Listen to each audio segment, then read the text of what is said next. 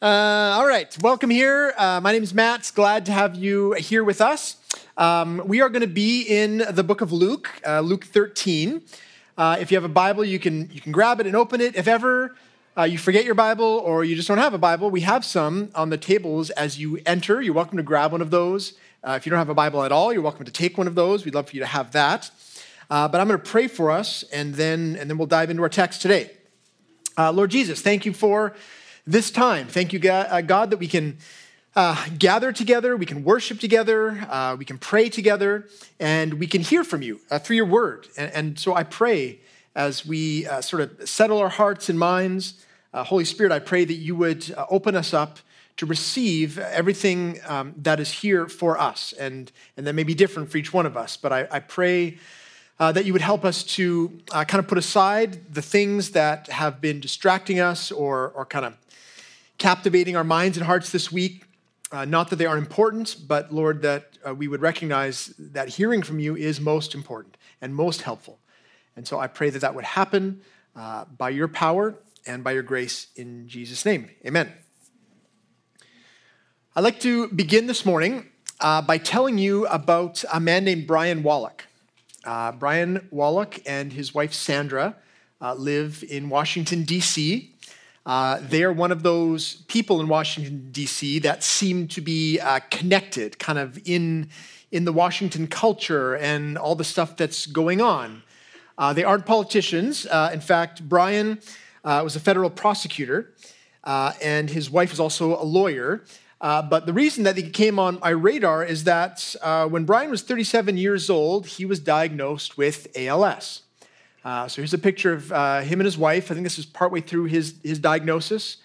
If you're not sure, ALS is a degenerative disease. It affects the neurons in the body that make it so that your brain basically can't talk to the rest of your body. You can't move the way that you once did. It begins with just motor skills being affected, and then you can't walk. But it gets to the point where you can really no longer talk or swallow. About 5,000 people a year in the U.S. are diagnosed with ALS. In Canada, it's about 1,000. People with ALS usually die within 2 to 3 years of having the disease, which makes it a difficult disease to advocate for. And so this is sort of why Brian and Sandra became well known, because they decided to use their connections in Washington and their experience to try to advocate for greater funding for ALS. And they did so quite successfully. From the time when Brian was diagnosed to about 2 years in, they had established a nonprofit. They had pushed a bill through Congress that made possible $100 million a year of new funding for ALS research, which, according to everyone, was just like unheard of, that they could get this much done in that amount of time. So it was a great reason to celebrate, but of course, Brian, this whole time, he was suffering with this disease. In an interview, he described what it was like to have his body shut down around him. He said, "There are times when I meet new people and they talk to me really slowly in single-syllable words, and I want to scream. Because ALS affects your body, but your mind doesn't affect your mind at all. So he can comprehend everything, he can hear everything, but it's kind of like his body has become a prison." And this is true not just of ALS, but for the hundreds of disabilities and illnesses that are out there. Lots of people feel this way. There's this cognitive impairment, physical limitations, chronic pain. They don't all move as quickly as ALS, but the end result is often the same, that people feel robbed of their agency, of their freedom, of all the things that God has given them. In fact, many people, whether you have sort of a diagnosed disease or condition or not, many of us feel trapped in a body that just doesn't quite work right. And the question that often comes up, and it's a good question, is what is God's response to this? What should the church's response to this be, to this kind of suffering in our world? Well, the answers are sort of many. First and foremost, we need to recognize, of course, that every human being has dignity. Whether your mind or body works the way it should or works differently, whatever it is, we are all creations made in the image of God, so we all deserve dignity and respect and care and love. But also, we should actively support medical research. God has given certain people very good brains to understand the complexity of the human body, and we need to give those people a lot of money, right? So they can research, they can figure out how to make things better. That's a good thing. But we should also recognize that God's answer to disability isn't just physical healing, it's spiritual liberation. Because the root cause of these problems is rooted in something much deeper than just the cells of our body. It goes all the way down to the deformation of our soul. And we're going to see this in our text this morning. Our text this morning is a story where Jesus heals a woman who's been suffering with disability for 18 years. And the healing that we see here, it communicates to us a lot of significant things about the nature of sin, our own sin, how the sin's affected the world, the hope and the healing and freedom that Jesus can bring. And also at the end, there is a call for us to show compassion to others in the same way that God does for us. So a lot in here. We're going to just read through the story, and then we'll pick it apart kind of verse by verse. I'm not going to put the verses on the screen to start with. If you have a Bible, feel free to read along or just listen, but then we'll put the verses on the screen as we work our way through it. So here's Luke 13, verse 10. Now, Jesus was teaching in one of the synagogues on the Sabbath, and behold, there was a woman who had had a disabling spirit for 18 years. She was bent over and could not fully straighten herself. When Jesus saw her, he called her over and said to her, "Woman, you are freed from your disability." And he laid his hands on her, and immediately she was made straight, and she glorified God. But the ruler of the synagogue, indignant because Jesus had healed on the Sabbath, said to the people, "There are 6 days in which work ought to be done. Come on those days and be healed, and not on the Sabbath day." Then the Lord answered him, "You hypocrites! Does not each of you on the Sabbath untie his ox or his donkey from the manger and lead it away to water it? And ought not this woman, a daughter of Abraham, whom Satan bound for 18 years, be loosed from this bond on the Sabbath day?" As he said these things, all his adversaries were put to shame, and all the people rejoiced at the glorious things that were done by him. So that's God's word to us this morning. We're going to work our way through in 3 points. The first one is this: we are all in bondage. We are all in bondage. This woman was in real pain and real discomfort. This was a real physical disability. You see it in verse 11. I'll just read it again.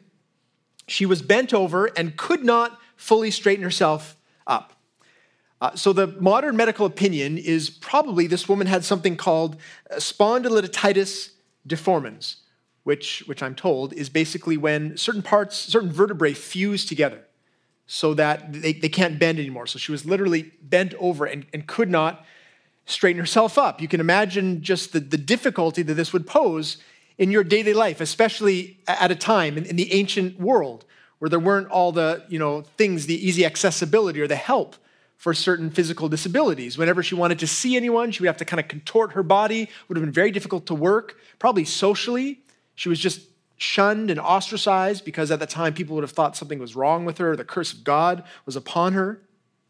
So this was a real physical disability. But according to Luke, who, by the way, was a medical doctor, the person writing this is a doctor at the time, he says that her physical condition had a spiritual cause. Look at verse 11. He just says she had a disabling spirit. And then verse 16, Jesus says, "This woman, a daughter of Abraham, whom Satan bound for 18 years." So clearly a spiritual cause, even though physical ailment. So the question I think we need to be asking at this point, the natural question is, does this mean that all disabilities, all diseases are the result of spiritual attack? A few different answers. Number one, not necessarily. Not necessarily. The very fact, for example, that one of the apostles was a medical doctor should tell us that there are physical reasons for diseases and that God values medical treatment. In fact, there's this interesting little exchange between Paul and Timothy. It's kind of an aside in one of his letters, but Timothy apparently has digestion issues. He has problems with his stomach. Maybe, he has a wheat allergy. Maybe he needs to be on keto. I don't know what it is. But Paul's response, interestingly, to Timothy is not, cast the demon out of your stomach or pray for deliverance. He just gives some practical, physical advice. Here's what he says in 1 Timothy 5:23, "No longer drink only water, but use a little wine for the sake of your stomach and your frequent ailments." So this just tells us that his response is not always only spiritual. He's giving some, I don't know if you call it medical advice, but it's just practical advice.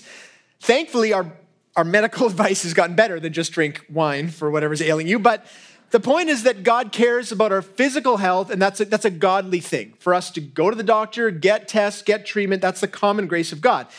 So it's not necessarily the case that if you're sick, it's because of some spiritual thing, but clearly Satan is sometimes involved.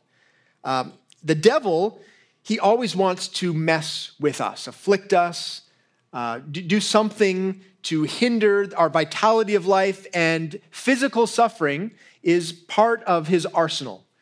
The things that he does, or that he asks God if he can do in our lives. We see this in Job, right? With Job, a lot of sufferings, a lot of things that Satan does to Job. But one of them is boils. He's got boils, festering, pussy, itchy boils all over his body. Must have been excruciating. And Satan does that for the same reason he does anything else in our lives. He wants for us to come to the point where we curse God. If we know God, we turn away from him, or we never come to faith. He wants for us to have that kind of response. And so really, physical ailments can be the result of spiritual attack, but they are always a test of faith. And so the big picture of these kinds of physical conditions is that they have a deeper spiritual reality as the ultimate cause, as the reason that they are present and exist in our world. In fact, all disability, all disease has some element of a spiritual cause. And I say that because if you think about what it was like in the Garden of Eden, it was a totally different reality. They weren't worried about disease. They weren't worried about disability. And the difference between that reality and our reality is not something physical. It's not something material, environmental. The big difference was spiritual. At the time, Adam and Eve, they lived in the kingdom of God. Like everything in their environment, the reality was perfectly aligned with God himself. So that included every cell in their body. If they had kept living in the garden, nothing would have degenerated. They wouldn't have gotten old, no old age, no leukemia, no ALS, no heart failure. And so the thing that changed, though, wasn't a physical thing. It wasn't, different in the environment that we look to. The causes that we look to explain disease weren't there. The only cause, the change, was a moral change, a spiritual change. They turned their back on God. They sinned, they disobeyed their Creator, and from that, everything about the reality changed.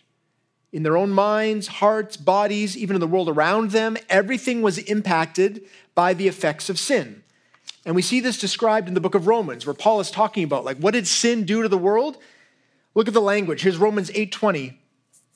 He says, "For the creation was subjected to futility, not willingly, but because of him who subjected it, in hope that the creation itself will be set free from its bondage to corruption and obtain the freedom of the glory of the children of God. For we know that the whole creation has been groaning together in the pains of childbirth until now, and not only creation, but we ourselves, who have the first fruits of the Spirit, groan inwardly as we wait eagerly for adoption as sons, the redemption of our bodies." So because of sin, the world has been subjected to futility. All of creation in bondage to corruption. Our bodies, the whole world, everything we see around us is waiting to be redeemed from the curse of sin.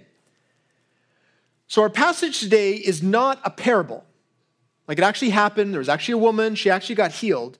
But when we understand that sin is the true origin of all physical corruption, then when we see disease like this, disability like this, it's a reminder of the true nature of the sinful heart. Even though we may not be afflicted in this way physically, we are all in bondage to sin in some way. Certainly before faith, right? Humanity, this is our reality. We have a deformed soul. We have bent minds and hearts. We can't straighten ourselves up morally the way that we would want to. Like this woman, we're powerless. We're powerless to straighten ourselves up. Like Brian Wallach, we're powerless to be liberated from this body where we feel imprisoned. We are trapped, some of us, in patterns of sin that cripple our lives, not physically, but emotionally, relationally. This is all the effect of sin. Which means, this is why it's important to understand this, which means that while efforts to cure disease and fund research are important, we need to do that, they aren't the full answer.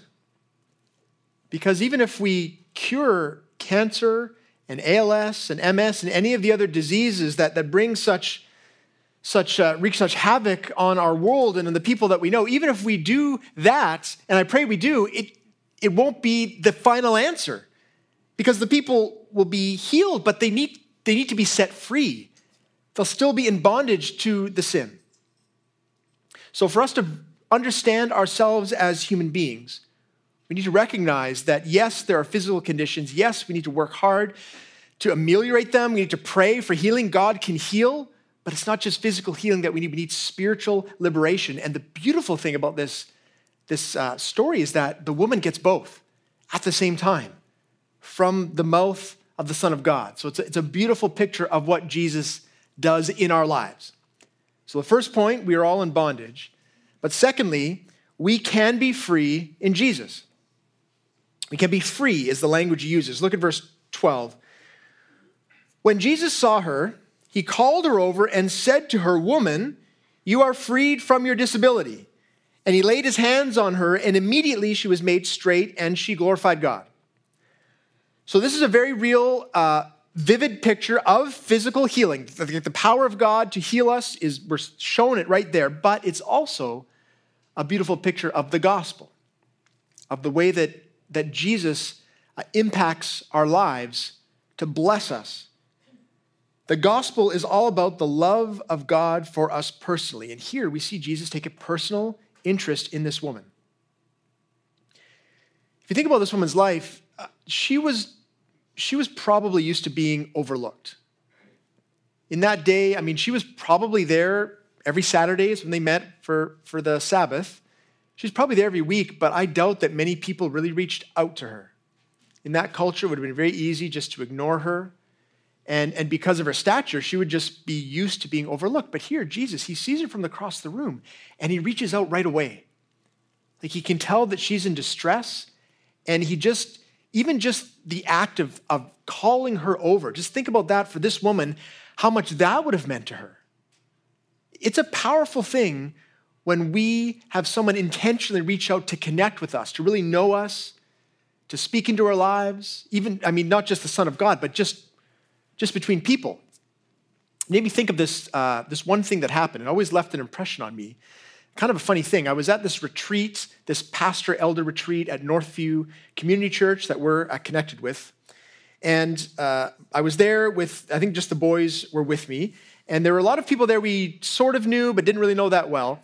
One of them was a young adult. His name's Ethan. Maybe he was a teenager at the time. He was Jeff Bucknam's son. So if you remember Jeff, lead pastor there, his son. So we kind of knew him. So he came over, and he came to us, all my boys were there, and he said, "Hey guys, listen, later on, we are going to go for crepes, all right? Like later on, like at 10 o'clock at night. It's going to be after everything. We're going to go for crepes. There's the best crepes place in town. It's called AB Crepes. You guys should totally come." And so, my boys are like, "Oh, this is exciting, right? Being invited by someone older. It's later. That's exciting too."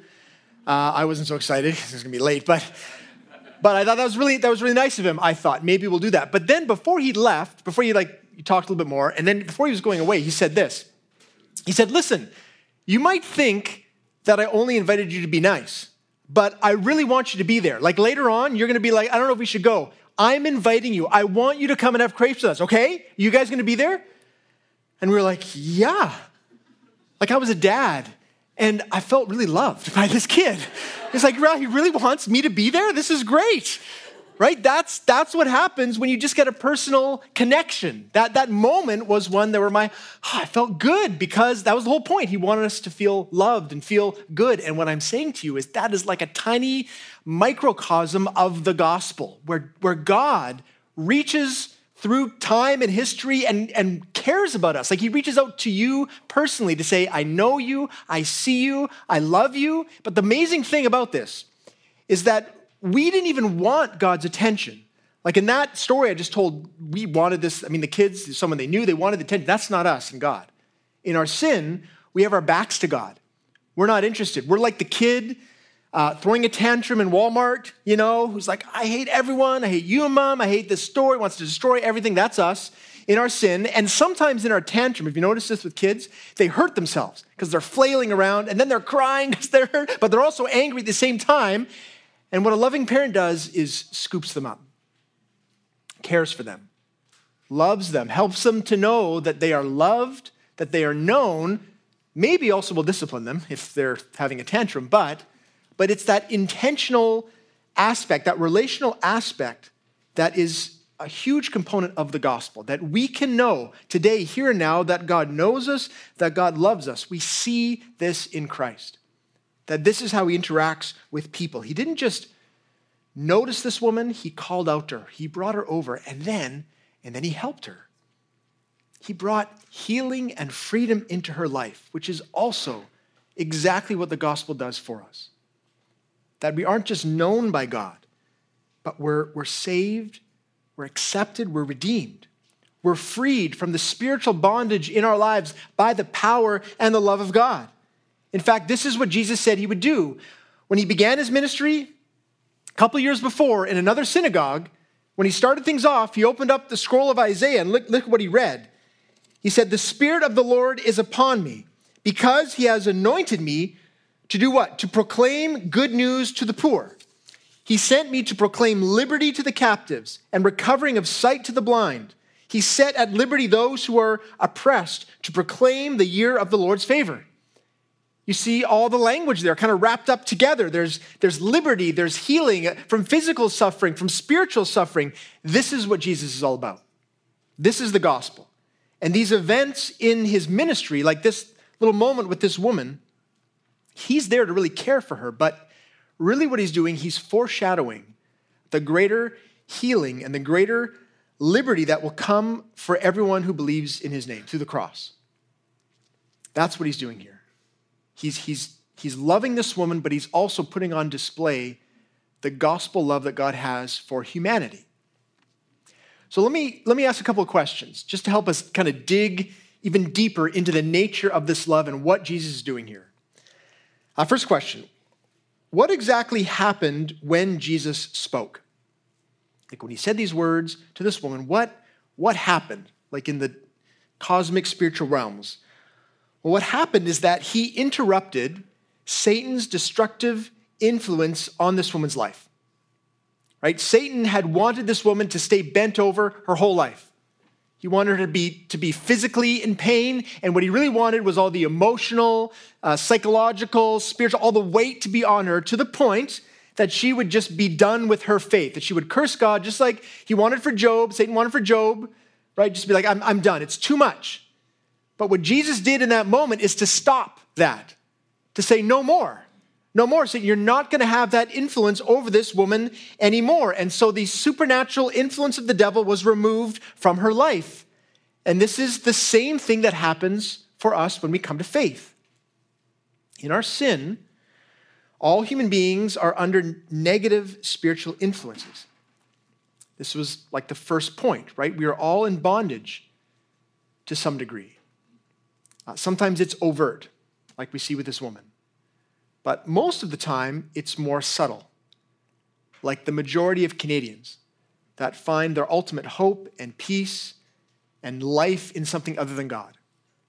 And their lives seem fine, right? The demons don't care. The devil doesn't care if we're having like this horrible, afflicted life or a peaceful life. All he wants for us is to not have faith in Jesus, for us to die without hope. And so whatever it takes to get us there, that's what he will do. That's the devil's plans for our lives. But here we see Jesus, he interrupts that. and he replaces it with the plans of God for this woman's life, which is to bring healing and hope and redemption. This is what God does when he speaks, when we believe. But the next question I think it's important to ask, does this mean then that everyone who believes in Jesus will be healed physically? Like, is that what we're to take, the lesson we're to take from this? And the answer to that is absolutely yes.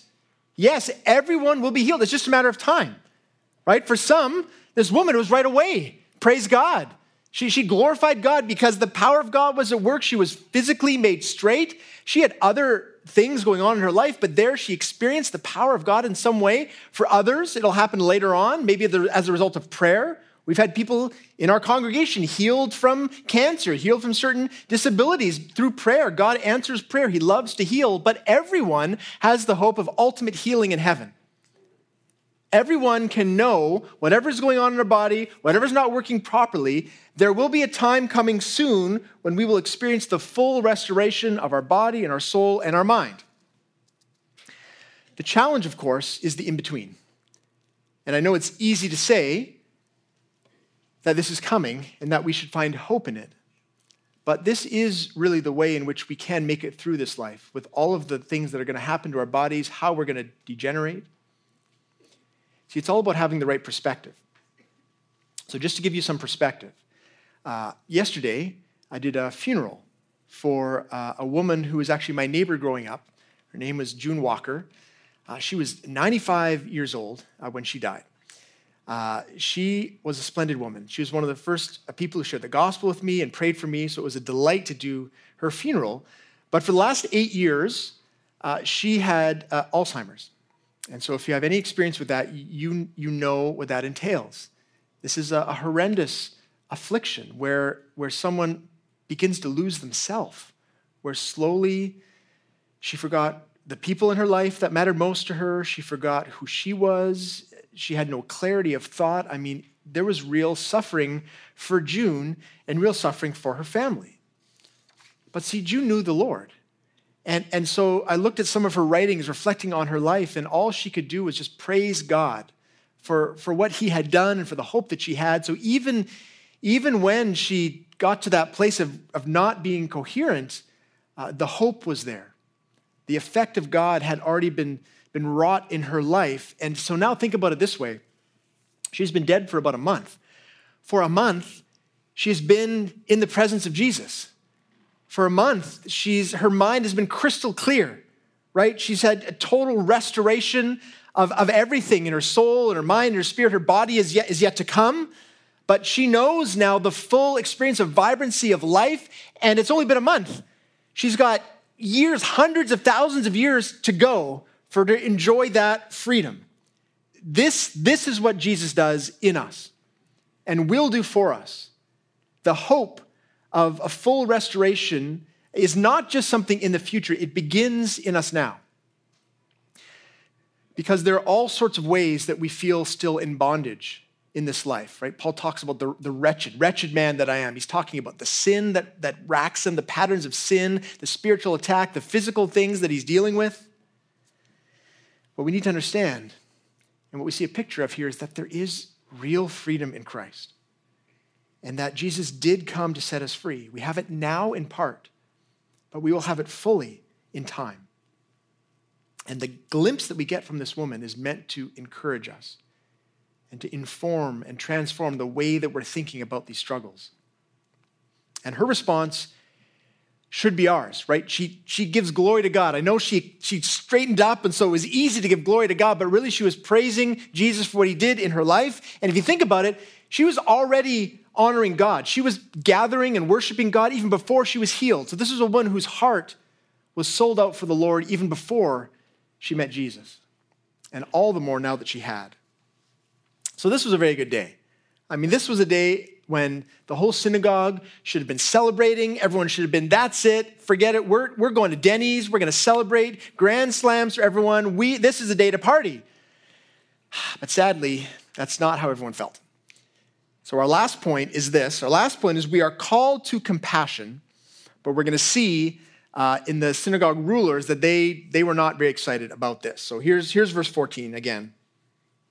But the ruler of the synagogue, indignant because Jesus had healed on the Sabbath, said to the people, "There are 6 days in which work ought to be done. Come on those days and be healed, not on the Sabbath day." So the religious leaders, they hated it when Jesus did this kind of thing, partly because they had become so focused on the minute details of what constituted work on the Sabbath. That was their whole focus. What is it? Are you doing it? Are you not doing it? They didn't focus at all on what the Sabbath was supposed to be about at the time, which was an opportunity to honor God, to find rest in God. The other big problem for them is that they had hearts that had grown very hard towards people in need.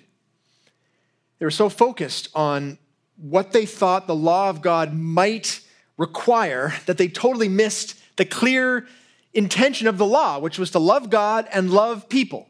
They were totally twisted and missed it. And so Jesus exposes their cold, hard hearts when he replies, verse 15, "You hypocrites, does not each of you on the Sabbath untie his ox or his donkey from the manger and lead it away to water it? And ought not this woman, a daughter of Abraham, whom Satan bound for 18 years, be loosed from this bond on the Sabbath day?"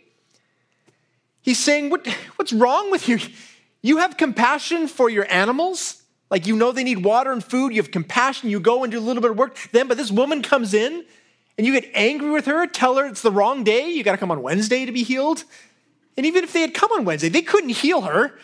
It's a total hardness of heart, a misunderstanding. They didn't stop to think of this woman at all.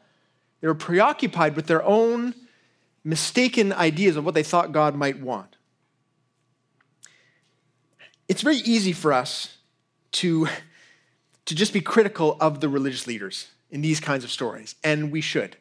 They're faithless, hard-hearted individuals. They were supposed to be leading people closer to God, but every time they're putting up these stumbling blocks. But if that's all we do, then we miss an opportunity to grow in light of the rebuke of Jesus for these leaders back then. Because if we're honest, I think we would admit that we have these same tendencies in us. These same tendencies towards hard-heartedness, these same tendencies towards a lack of compassion. We just use other excuses. Not many of us are pointing to the law of God in some minute detail and saying, "That's why I can't help you."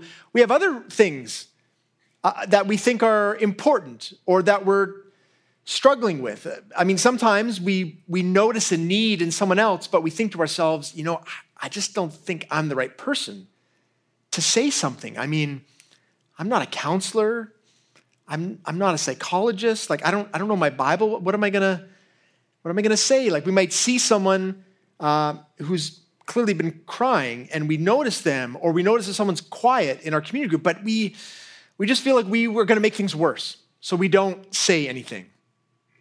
Or sometimes we think, man, I just have so much going on. Like, if I start to talk to them, what if it turns into a whole thing and I've got all these things to do today, or I've just got so much on my plate right now, I'm not sure I can respond. I mean, I want to, but, and listen, I get it. I mean, frankly, all of us are overscheduled, right? We know that we take on too much, but can I just point out, there's a difference between like adding a badminton class to your schedule and that being an unwise choice, and someone who's in need. They're two different categories of things. We should be thinking about a good sort of balance and rhythm of life. That's healthy. But when it comes to showing love to people, we have to take our cues from Jesus, who was not concerned about how much it would cost to show us love, or how much energy or time it would take. He gave everything to show us compassion. He had a heart and a mind that clearly was looking for those people in need, and he reached out, took the time. That should be our pattern. Like, we should have an expectation that when it comes to the people in need in our lives, we should expect to be inconvenienced, like overextended, to be out of our comfort zone. We're relying on the Spirit of God. We're not quite sure what to do, but we really want to show them love. That is how God works through the church in us. And as I was thinking about this, there's something that came to my mind. I've been reading this biography of David Livingstone. You know, David Livingstone, he's like this famous missionary in Africa. He came from Scotland, and early on in his journey. So when he was just getting to Africa, there's this thing that happened. He came by boat. It was like months and months. And then he and another missionary couple, he was by himself, they got to the coast of Africa, and their assignment was to go to the most remote mission station in a place called Kuraman. And so to get there, they had to buy a wagon, buy a team of oxen, load it all up, travel for 2 weeks through the wilderness, and they finally got to this mission station. When they got there, it was pretty incredible. It was like a big house. There was a shop. There was a farm. It was like a sustainable, like you could live there. And it was fairly comfortable. And the missionary couple that he was with, they loved it. They were like, oh, this is fantastic. Because it kind of had all the comforts of home. But also there was, tribes in the area they were doing ministry with. And that was the assignment. They were like, this is going to be great. But David, he had a totally different reaction. I mean, he didn't like it one bit. In fact, he was frustrated with the other missionaries because they were so preoccupied with this sense of comfort. And he had a word for them. He called them veranda missionaries. He said there are some missionaries that they have a heart for the gospel, they have a love for people, but they would prefer to do that within the comfort of the veranda, close to home, close to the comforts of life. Then they feel like they can do the work of God. And for him, he was just like, that wasn't what was on the top of his mind. The top of his mind was the fact that to the north, there were hundreds of villages and thousands of people that had never even heard the name of Jesus. And so for him, when he got there, he was just like, it was all he could do just to stay there and sleep in that bed.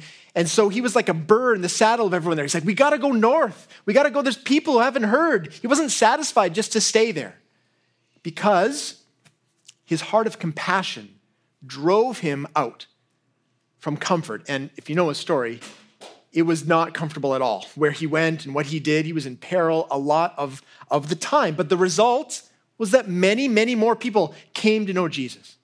Many, many more people knew the comfort and love of God. And that is the end result when we show compassion. That is what hopefully our hearts are stirred up as we read this story. Because if you look even just at the last verse 17, as he said these things, all his adversaries were put to shame, and all the people rejoiced at all the glorious things that were done by him. They didn't even understand fully what Jesus was doing. They didn't know this was a glimpse of even greater things to come. They just saw God move and they were rejoicing. They were so glad. That is the result that can happen in our lives if we allow the Lord to use us. The challenge is how to make it happen. Right? How do we, if we have, a heart or a mind to some extent to be compassionate, how do we actually live that way? Well, a couple things. First, it must start with a willingness to be used by God. And by willingness, I mean like an intentional, prayerful willingness where we actually are asking God, God, I do want to be used. I don't just want to get through all the things in the day. Would you help me to see those in need and then actually go where the Spirit leads? But I think also we need a willingness to try to actually understand the people around us and what they're going through. Because as I reflected on this scene, I thought to myself, there have been times in my life when I have responded in anger towards someone, but really what they needed was compassion. Like the dynamic, there's something they were doing that was making me upset, but if I had stopped and sort of taken myself out of the equation, what I would have realized is that there was probably a real hurt for that person. And that if I could understand what they were going through, it would be much easier for me to have compassion, to show love, to show grace. Because that's really what we need to be loved by God and to experience his presence. So my hope is that for us as a church, just as individuals, that in the light of passages like this, we will understand ourselves more. We are in bondage to some degree, especially before we come to faith, but even after, we're afflicted. There's physical challenges, spiritual challenges, and yet we have the freedom already in Christ that we need. We have it in part. It's going to come to fruition fully. But during this time, we have a comfort, a gospel comfort, that if we take the time and we open our hearts both to the Spirit of God and the people around us, we can actually do good work where people will be drawn near to the Lord and we'll have the joy of being a part of it. So that's what I'm going to pray for us, that good work happens in us by the power of God, and we get the joy of seeing it happen. So let's pray together as we close. Lord Jesus, I pray for those here and those in our congregation that really are suffering physically, Lord. There are many, I know, who have chronic illnesses, who have recent diagnosis, who are struggling with real pain every day and real discomfort and just the wearying task of going to multiple appointments and trying out different medications and all those things, Lord. It can weigh on our soul. And so I pray, please, that you would bring comfort. Lord, I do pray for healing. You are a God who heals. And so I pray for more of that in our midst, that you would move and bring healing and we'd be able to tell that story and honor you for that healing. But I pray ultimately that each one would have peace and comfort this day, to know that you know them, you notice them, you're with them. And your promise is to bring full and final restoration in your good time. And I pray for all of us, Lord, for those areas where we feel afflicted, where we feel maybe trapped in patterns of sin and whatever it might be, Lord, would you remind us that you are a God who brings freedom, and that freedom actually is the main thing that we need. And so I pray that we would experience that anew. I pray, Lord, that would motivate us to really show love and compassion to the people around us. Help us to be mindful of the opportunities that are there and to understand each other well, to see those times where a sharp word is not what is needed, but rather a soft word, that we can extend grace and love to the people in our lives. So please help us with that, Lord. Help us to war against our own sin, our own selfishness. And I pray in this you would be honored. In Jesus' name, amen.